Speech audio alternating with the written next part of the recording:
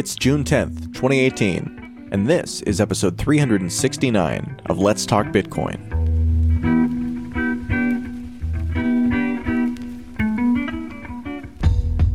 On today's episode of Let's Talk Bitcoin, we're in the audience at the recent sold-out Internet of Money event as Andreas M. Antonopoulos takes the stage.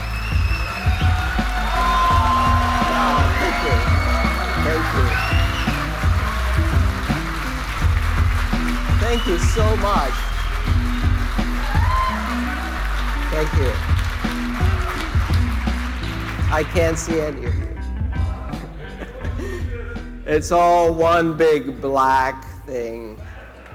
But I'm just so thrilled to be here. And thank you all for coming out.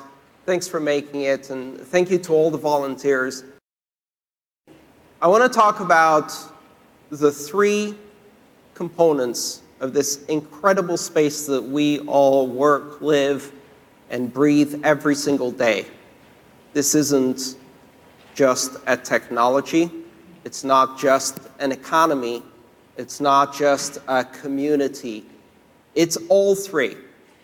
It's really this multifaceted thing where technology, community, and economy feed off each other.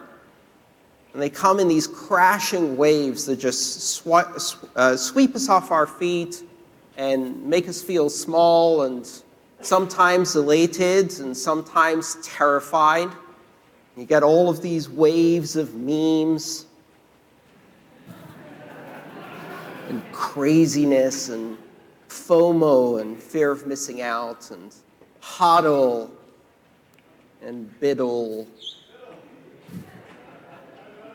And all of these great community expressions that we see. The last 6 months have been weird for all of us. And we watched this incredible run-up in the price. And it dominated the conversation. Now, if you've been in this space for a while, this isn't new to you, right? You've seen this happen. This is maybe the 6th, 7th, maybe 8th big bubble-like behavior where you see this massive increase in price. And we've seen it before.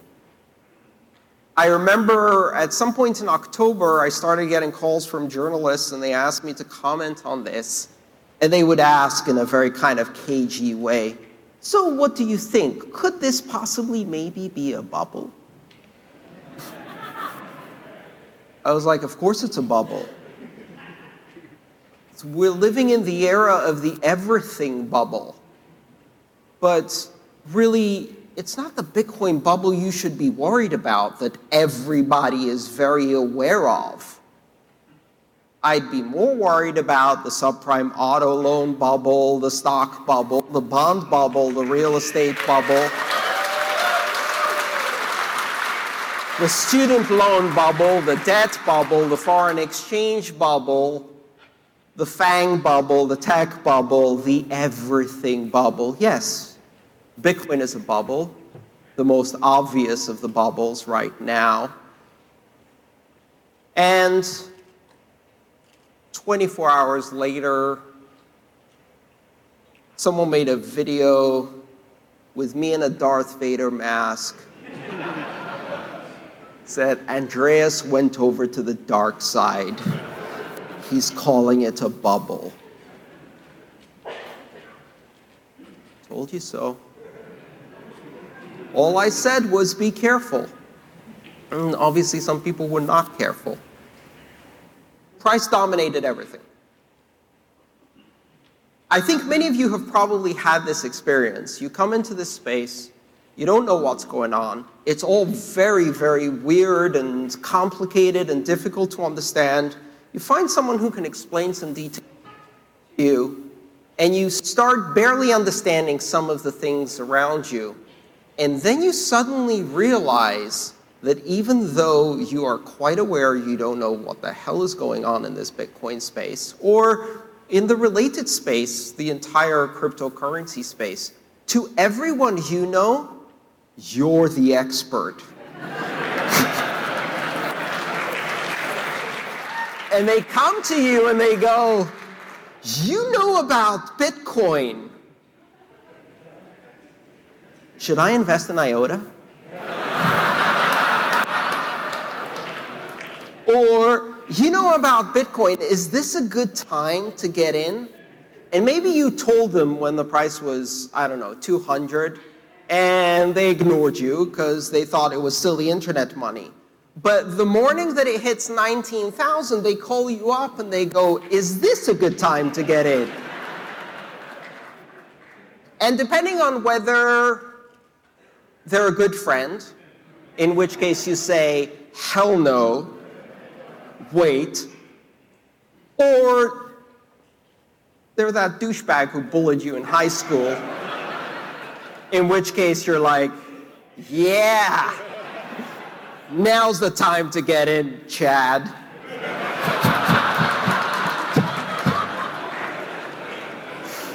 You wouldn't do that, of course. Everyone in this theater is wonderful. We wouldn't do that. But the best part, after you told them to get in at 200 and they ignored you and they called you up at 19,000, in January and February, you start getting the calls, I know you've had them, where someone calls you up and they go, are you okay? I saw on CNBC that Bitcoin crashed. It's destroyed, it's gone, it's down in the doldrums, it's a mess. Are you okay? Now, let's not minimize the fact that a lot of people who did get in at 19,000, probably in a very ill-advised way, are hurting. And that's not funny. That's bad investment decisions, and you should be very, very careful. These things are extremely volatile, but it is extremely ironic when people call you up and they go, are you okay? Because we heard it crashed a year ago. We were just over 1,000. So price-wise, we're up a cool 800%. So your answer should probably be, you're in S&P index funds. Are you okay?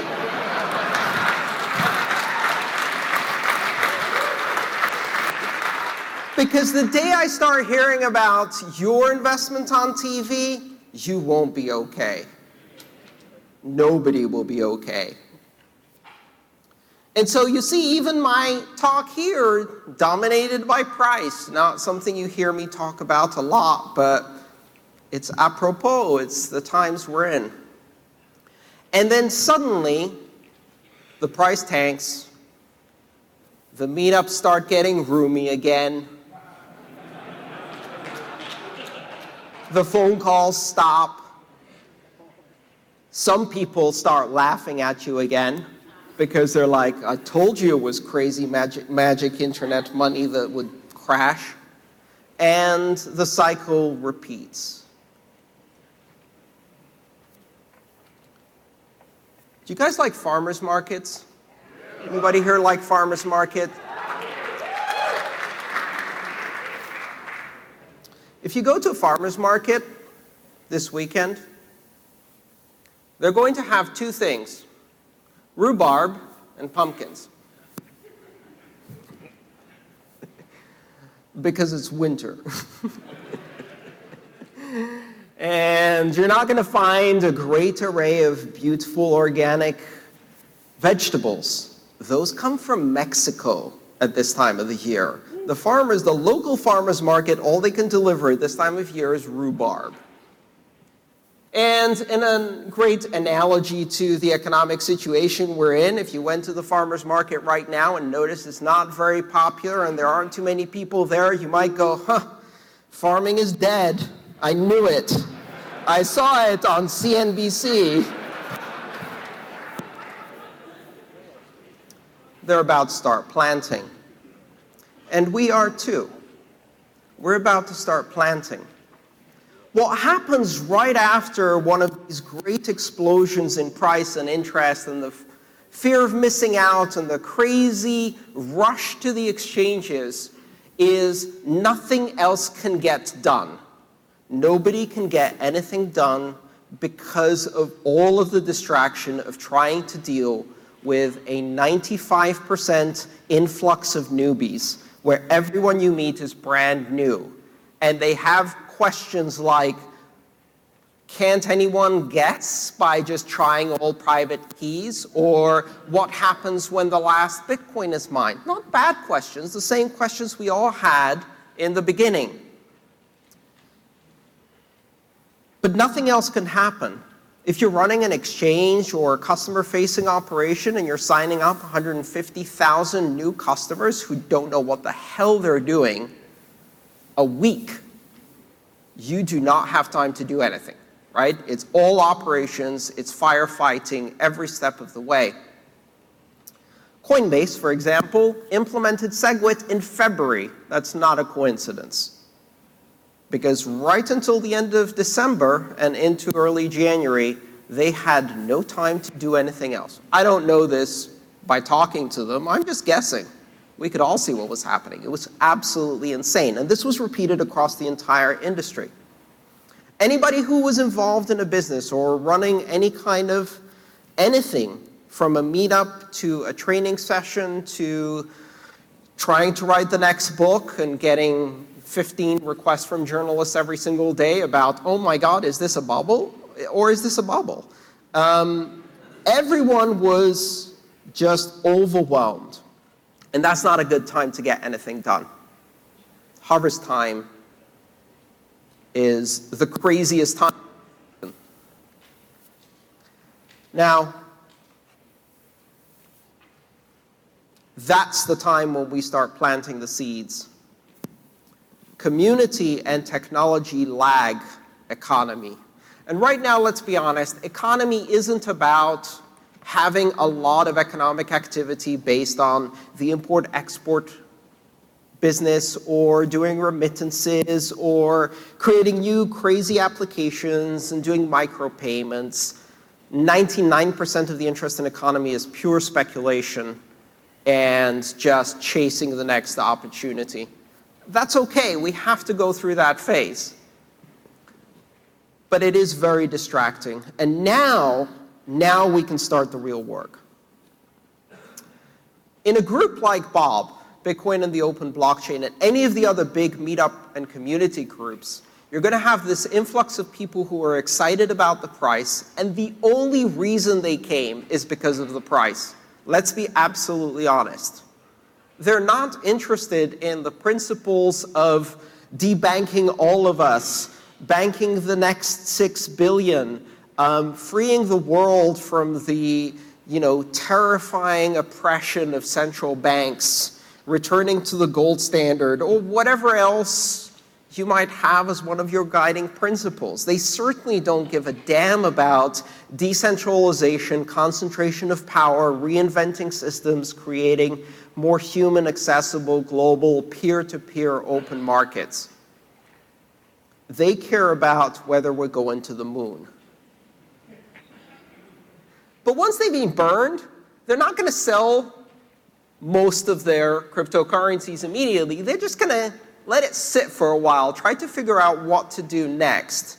And here's the interesting thing. 95% of the people who came into our industry during this big, big boom have never done a single cryptocurrency transaction. Their only experience with cryptocurrency is doing an ACH or wire transfer into a custodial exchange that printed a number on their screen that told them that they have what they don't actually have, which is cryptocurrency. And they haven't learned the most important rule, and that rule is your keys, your coins. Not your keys, not your coins.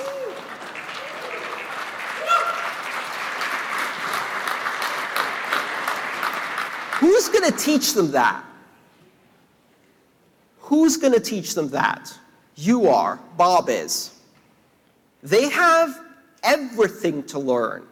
Right now, they know nothing. All they know is they didn't buy a Lambo. They're still trying to figure out how to tell their significant other that they're down 60% on the investment they weren't supposed to make.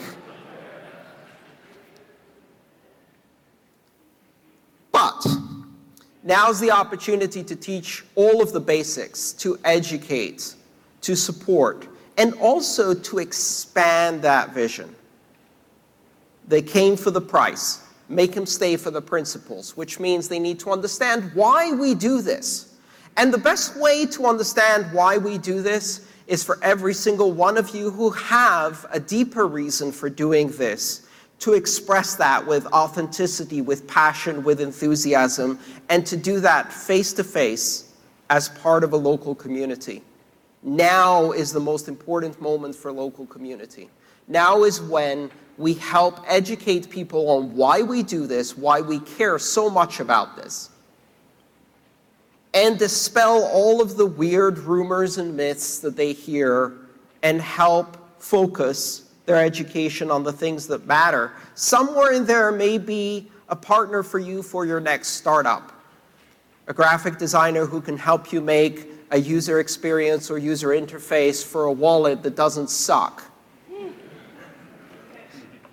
a marketing person who can sell this without resorting to a little gold coin as their only graphic.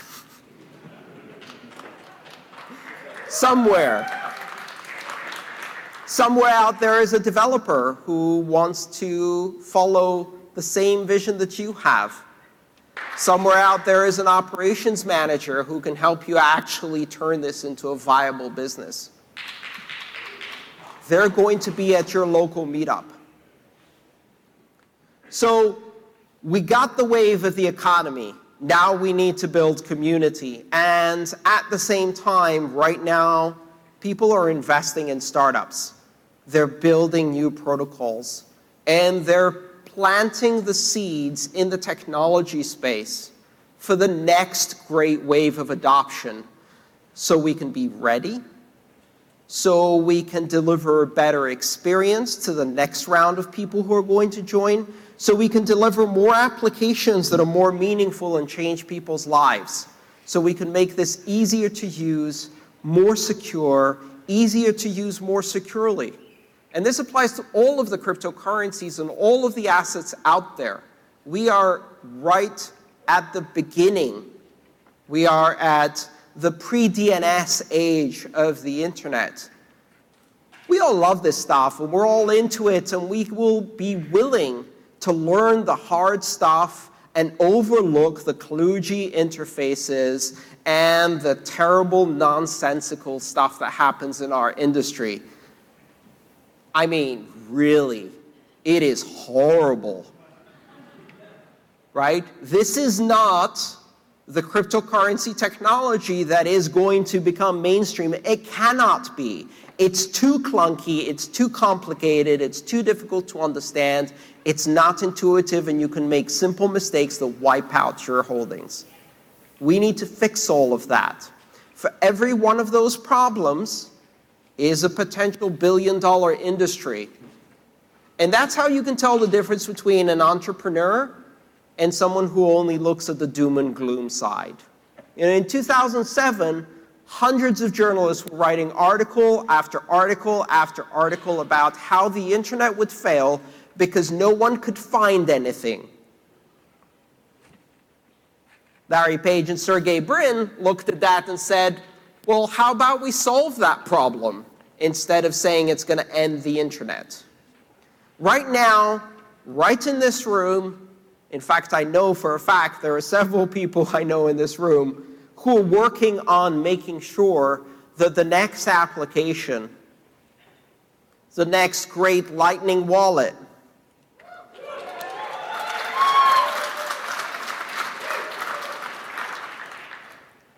the next great big block Bitcoin Cash application, the next Ethereum smart contract, it doesn't matter.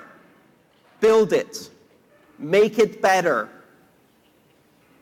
It's too important to lose focus over petty disagreements and minor issues.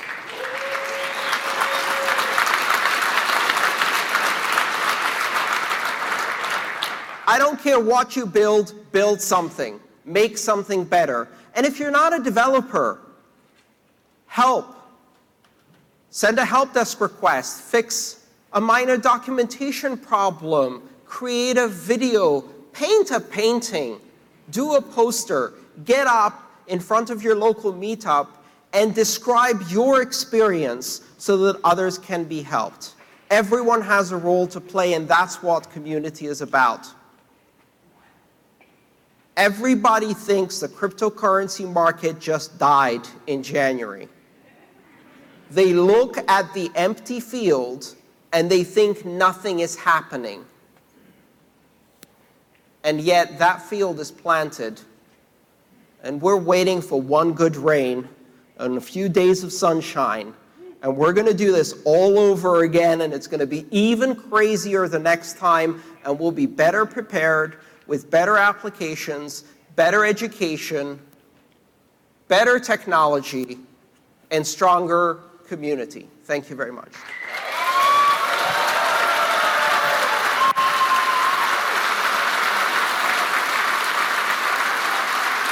Thank you. Thank you.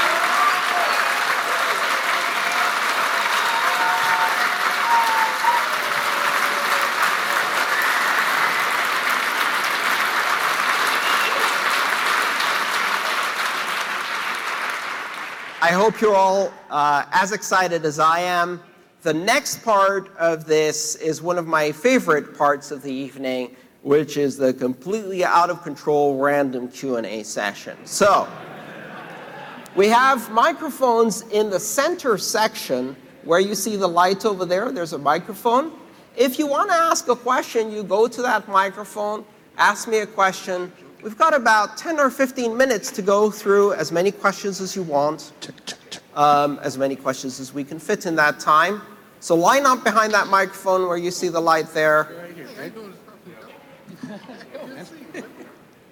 Good evening, Mr. Andreas. How you doing? Good evening, indistinct black blob in the background. Very nice to meet you. It's nice. I can't see anything. Go ahead. It's nice to speak to you again. My question was, what are your thoughts about proof of work versus proof of stake? Oh, that's a great question. You know, one of the historical facts that's really quite interesting is that proof of work was invented after proof of stake. And it was invented by Satoshi Nakamoto because proof-of-stake systems hadn't been able to work before. I don't know if they'll work now. I'm actually optimistic. I think proof-of-stake systems are possibly an interesting way of doing consensus algorithm. There are many, many very smart people working on this kind of technology.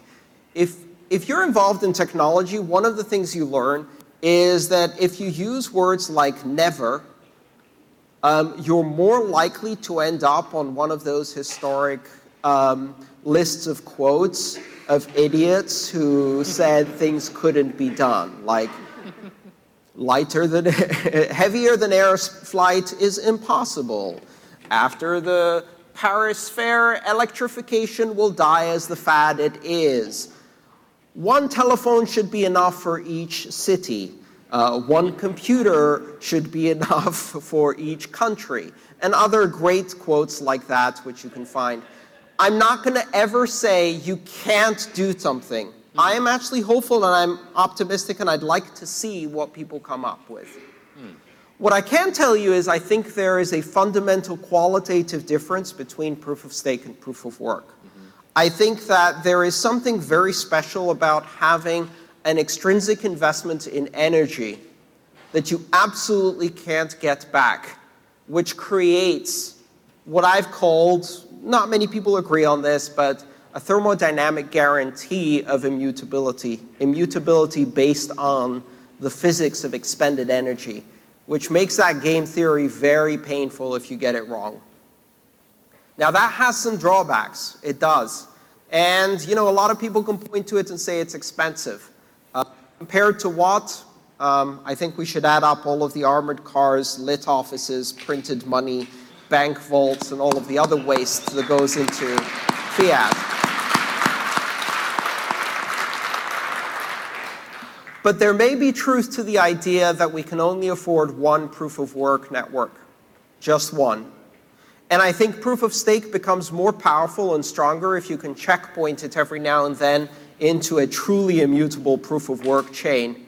And if the only proof-of-work chain we can afford is Bitcoin, that's a damn good differentiator. Thank you, sir. Thank you. Good evening, Mr. Antonopoulos. Thank you. To follow up his proof-of-work question, is ASIC resistance futile, or are we at the mercy of Bitmain, and do we all have to buy an Antminer to have a say in the network? ASIC resistance is futile. Not only is it futile, I think it's not desirable. One of the challenges of going to supposedly ASIC hard algorithms or resetting the proof of work is that not only do you make it possible for people to recruit botnets by hacking other people's computers and use them to mine, and if it's GPU mining, they'll recruit and hack gamers' computers and use those. Not only does it have that really bad side effect, but at the same time, in the end, you can build an ASIC for anything and it will always be better than a general purpose computing system, no matter what you do. If you need a lot of RAM, you'll add a lot of RAM. If we reset the proof of work algorithm to dethrone the current leader of that system, well, then we've created a level playing field into which any company that happens to have a couple of $1 billion in spare cash, the operational experience, all of the fabs ready to go, and all of the staffing and warehouses ready to fill with a new proof of work algorithm will dominate the space. Whoops. We actually going to make it even more centralized because that first mover advantage is going to be enormous, especially for a company that has been obsoleting and rebuilding their ASICs on average between every 3 and 6 months. If you think about it, these companies are ASIC replacement machines, ASIC replacement pipelines, and they're very efficient at it. So you just pull their timeline forward by 3 months, meh. Rather, what I'm interested in is what happens when we reach the limits of Moore's law in terms of density. And we're there now. We're looking at 10 nanometer chips being developed. And that creates a level of competition that's interesting because there are no 10x, 100x, or 1000x improvements to get. The shelf life of one of these ASIC machines is now going to be 2 to 3 years. It's still going to be profitable, and that completely changes all of the economics of the market. It's going to take a few years for that to play out, but I think we have just achieved peak centralization in mining, and it's going to get decentralized from here. So let's see. Thank you. I could be wrong. So one of the things that we're always talking about is adoption, and you talked about the software tonight. A lot of people show concern over the transaction fees, but I'm actually curious about the tax side of things and the regulation, and that actually being a higher percentage of a transaction if we're having to consider that to be the way that the tax code is written currently. So what do you see as the roadmap for regulation to change in order for cryptocurrency to be able to actually be used the way that we would like it to be used? I'm not very optimistic about how that's going to play out in the United States, at least. I don't think it's an accident that the reporting requirements of capital gains for even tiny transactions are such that it makes it a nightmare to do your taxes properly and to be lawful in terms of paying your taxes. I know I have to do it. I do it. And it's a huge reporting burden. Like when you have to do a 300-page tax return in order to report $35 in gains, something is fucked up with the system.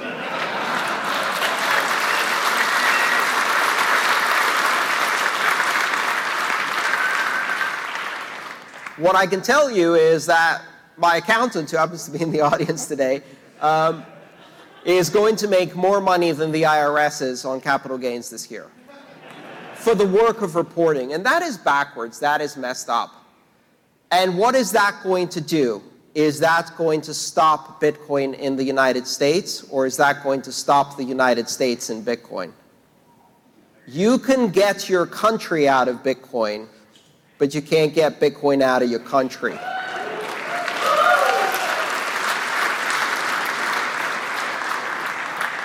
Guess who doesn't report capital gains? Money launderers. Guess who doesn't report capital gains? Criminals. Guess who doesn't report capital gains? Well, Congress people, as we recently found out.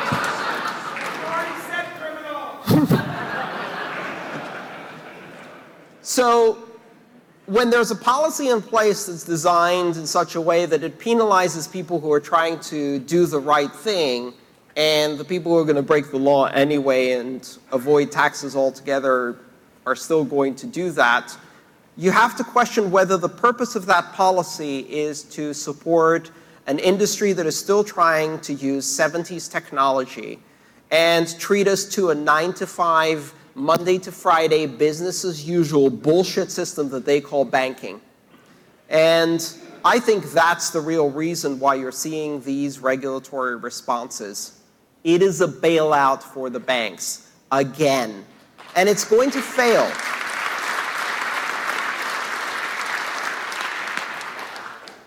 But it's going to keep happening, and it's going to keep escalating in many countries around the world. The good news is that in the countries where this matters the most, where the rule of law is weak, the government is corrupt, and people are mostly unbanked, they don't give a shit.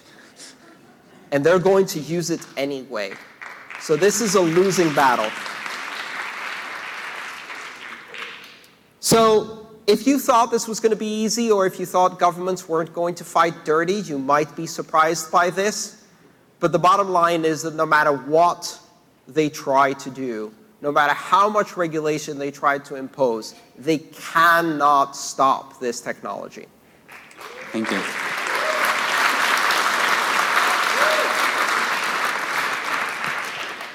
This is the last question we can do.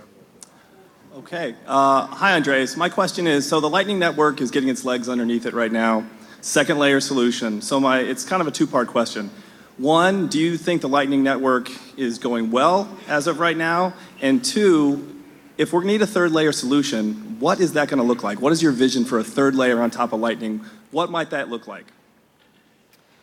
I think the Lightning Network is going well. I think there's a general tendency to be impatient about technology, like, hurry up and invent it for me. I've been waiting for 2 years. The truth is that these things are not easy, and in fact, the pace of development has been accelerating across the board there.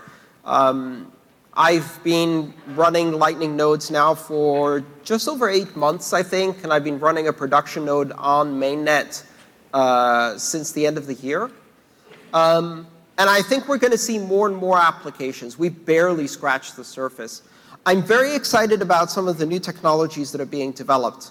Atomic multipath routing, which allows you to use several small payment channels to make one aggregate payment that routes over many different paths, but is atomic, which means now you don't need to create a channel as big as the payment you want. You can instead create 8 small ones and aggregate them to make a bigger payment. That will lead to more decentralization of the network, which is great.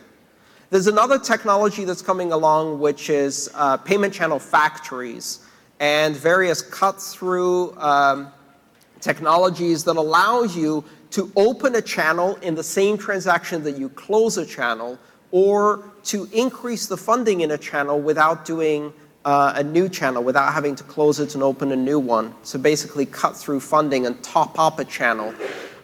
These are really the third layer. But of course, one of the things that people criticize about the Lightning Network, I think, might end up being one of its greatest strengths. The Lightning Network does not specify routing algorithms. Right now, we have a very basic flood-based network, and the routing algorithm is fairly simple. It's called source-based routing. And that means that every node creates its own route to make a payment. The source makes the route. And that gives us a lot of privacy. It's not a very efficient way of routing. There's this other network that also decided not to embed the definition and specs for routing within the base protocol. I don't know if you've heard of it. The protocol is called TCP/IP, and it tells you nothing about routing. There is not a single line of routing in the TCP/IP protocol. And the first routing protocols for TCP/IP for the internet sucked. But one of the interesting things is that on a network of networks, just like in the case of Lightning Network, a network of blockchains, routing is something that you can do at multiple layers with multiple different algorithms simultaneously. There are more than 25 algorithms that run on the internet today to do routing. Local routing, area routing, long-range routing. Most of you have never heard of any of these protocols, and that technology continues to develop and evolve as we need to get to bigger scale.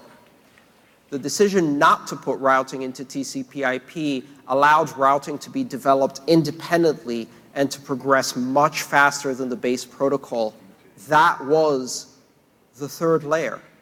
And in Lightning Network, the routing protocols we have now are pretty basic. And if you think that's a weakness of Lightning, you haven't been paying attention. That's the third layer. Because I imagine many different routing protocols that can be used for Lightning.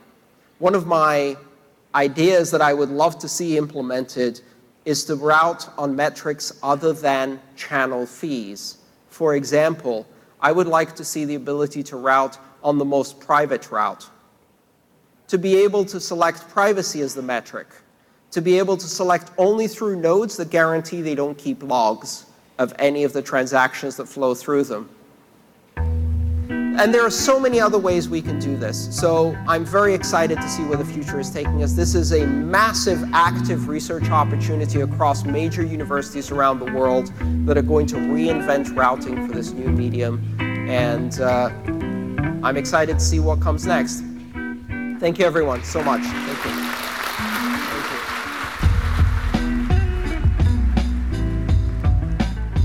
Thanks for listening to this episode of Let's Talk Bitcoin. Content for today's show was provided by Andreas M. Antonopoulos and all the people behind the Internet of Money event.